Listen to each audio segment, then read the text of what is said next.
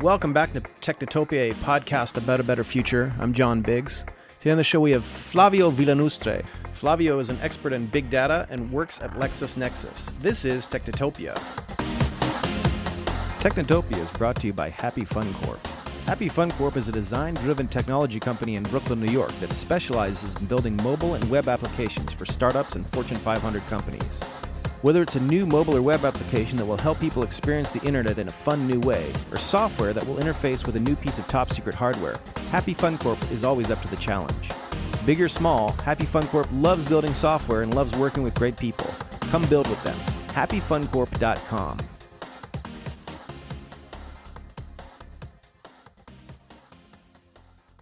Welcome back to Technotopia. I'm John Biggs. Today on the show we have Flavio Villanustre. He's VP of Tech for LexisNexis, and he's a big data expert. Welcome, Flavio. Thank you, John, and thank you for having me here. Yeah, this is very exciting. So we haven't had a big data show. We haven't talked about big data. First off, why don't you explain what it is you're doing at LexisNexis and what your latest project is? Absolutely. We do big data analytics for a living. We serve business customers, corporations. We integrate large amounts of data, and we do a fairly complex integration project in all this data to extract facts from the data, to infer, for example, risk scores. As a company, we serve the insurance industry, for example, and if you or any one of the listeners has an insurance policy on their car insurance, they most likely used us, even though they don't know, regardless which carrier they used. Mm-hmm. We aggregate the data about the history of accidents and claims across the U.S., and insurance carriers come to us to assess the risk, for example, when they are going to quote a policy. Of course, we serve a number of other industries like financial services, where we provide identity management services, risk scoring services. If you're going for a loan and the bank wants to know what the risk would be of dealing with you or loaning you money, they can get access to risk scores that take into account not just the traditional metrics that credit bureaus used to take. This is your history of payments and credits and your bankruptcies, but also other metrics, other dimensions in the data. And this is where big data plays a big role, where we can do analytics looking at other things that help determine the primary drivers behind risk, essentially your ability to repay and your will to repay. Okay, so you guys have massive amounts of data. I'm familiar with LexisNexis because it's always been that's the thing that you go to look up news stories and articles in journals and things. But you guys have massive amounts of data just on everything, right? Yeah, we do. And you're absolutely right. The LexisNexis as a company started back in the late 60s, aggregating data for case law and news and patents and other legal content. Mm-hmm. Eventually, in the late 90s, decided to explore the field of risk management and build a business in that domain. And over time, the risk management business became so big that it is spun off from LexisNexis. Both are called LexisNexis, but this one does particularly risk management, while the other one continues to do the text analytics and case law and builds similar type of big data analytical products. But the traditional LexisNexis does this for attorneys, while we do this for banks and insurance companies and healthcare and government and others. So I think the interesting thing that you just said is that it used to be the big data was huge documents that people would have to go through and read. Now the big data is almost everything, and you guys are storing millions of records. How do you manage those records, and how are we going to manage those records in the future? Is there anything? If you had a magic wand and you could wave it on the industry, what's the one thing that you would want to change to make things faster or better? Is there any sort of issue that you guys are coming up against, network speed or something like that?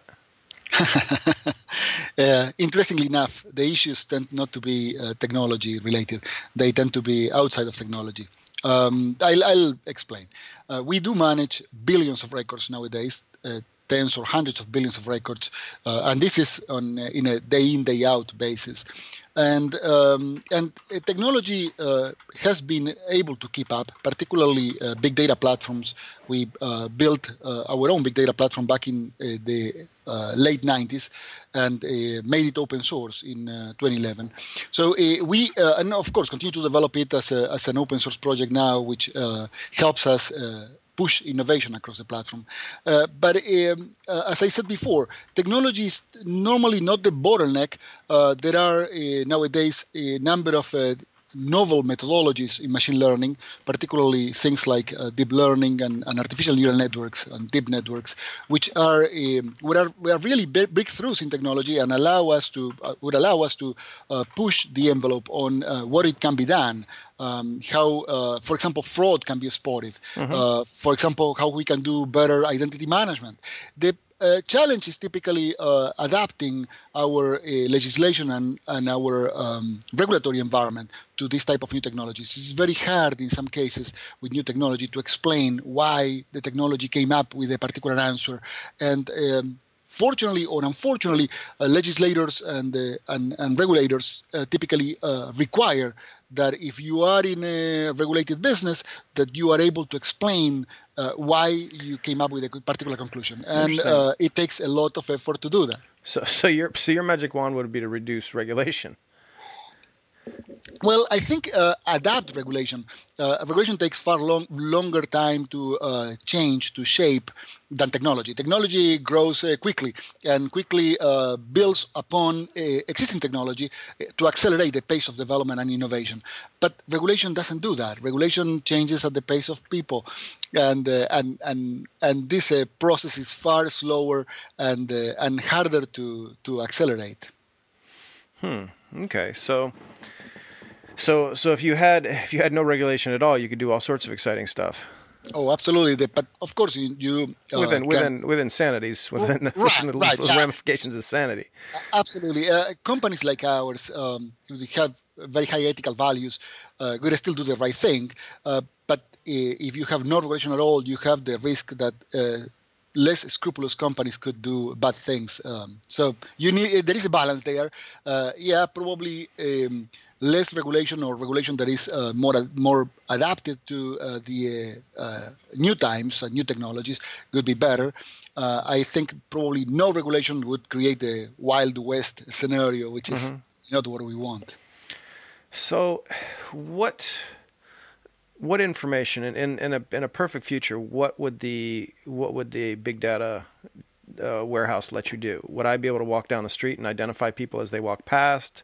Is there any benefit to that? What does it change if we have unfettered access to constant streams of information? I think, John, it's not if, it is only when. And I envision a future where we might be wearing some sort of interface. I envision a future where we wear some sort of interface with augmented reality, where you walk down the street and you can automatically tag people with their names, so you can recognize them immediately. You can get alerted when there is a likelihood of a risky situation in the streets. You can order your food by just talking to things, and Amazon Echo and Google Home are not far from that. Nowadays they can do that. You can leverage technology and leverage all of this information that is available, and that was hard to mine several years ago, but now it's far easier to manage and to mine to make our lives better. I think, and this is not, I don't think it's too far from what you think about the future. I know that you have the same type of feeling about these dystopian futures that some sci-fi movies present. I don't think that's the case. I think it is upon us, it's our responsibility to build a better future for us and for our kids. And I think technology can help us do that. Okay. So what does your world look like in 20 years? What is when you go to work? What are you going to be working on? Do you think? This is my go-to closer question, because it's the hardest answer, because nobody really can predict, but everybody wants to. Well, let me do a wild prediction there. Yep. So I go to work. I think there might be less of that. There might be more of working from home or whatever you are at. Um, Telecommunications and telepresence are now pervasive, and 20 years from now is going to be even bigger. You will be doing, hopefully, things that are that require far more sophisticated skills.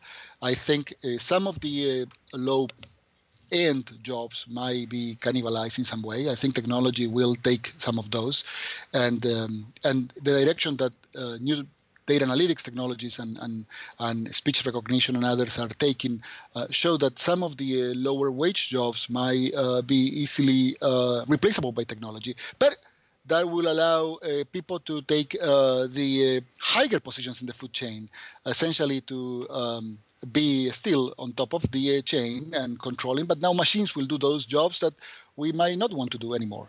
And this is not very different from the Industrial Revolution.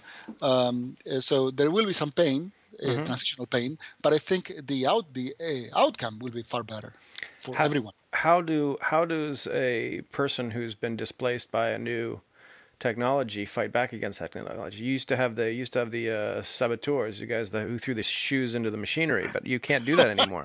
No, you can't. And you don't need to fight back. You need to learn the technology and leverage the technology, and that's the a different approach. But I think it's upon us to also build that into future generations, into train them, into help them. Technology nowadays has and data analytics has a nice capability, which is enticing to young people.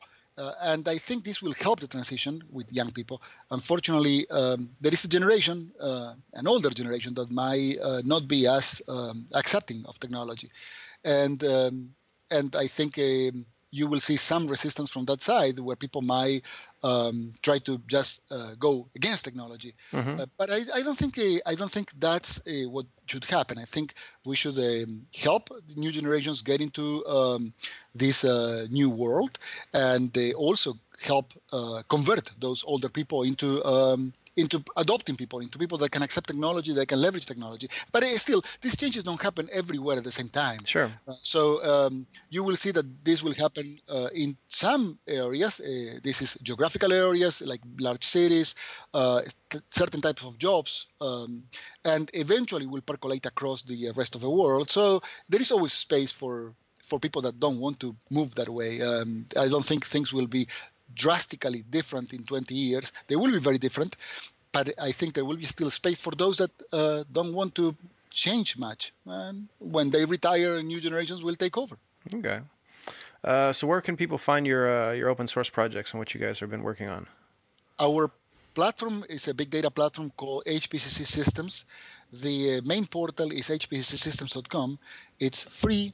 It's open source. It's licensed under an Apache 2.0 license, so it's highly permissive. It has all of the features and capabilities that any modern big data platform has around analytics, machine learning, data integration, graph processing, and others. But it has a nice set of libraries and documentation to make it even more to make it easier to take. We have massive open online courses that are also free and open. These MOOCs are available through the main portal, again, hpsystems.com. And people just can go through them, learn the platform through the comfort of their living rooms, and hopefully become part of a community. We'd love to get more people in the community. We'd love to expand the open source community around HPCC, and to essentially tap more into innovation and build better talent. And this can be a way, and just to give you a little bit of a taste for another aspect of this open source project, it can be a way to get people to learn new technologies as well. We have a number of programs through those MOOCs and training programs with disadvantaged communities, where we are helping people perhaps get retrained from lower end jobs into higher end type of skills. And we use this type of MOOCs to do that, together with classroom class and other things. Okay, very cool. So you're giving away software so everyone can So everyone can learn how to do big data. Absolutely. All right, very cool. Software and documentation and learning and examples and cases, and we'll be always there to help as well. We can help guide them throughout their learning process, and hopefully they will become part of us, part of the community. All right, super. All right, well, thank you, Flavio, for joining us on Technotopia. A big data future for all of us, right? Exactly. All right, thank you very much. Thank you. We'll see you next week.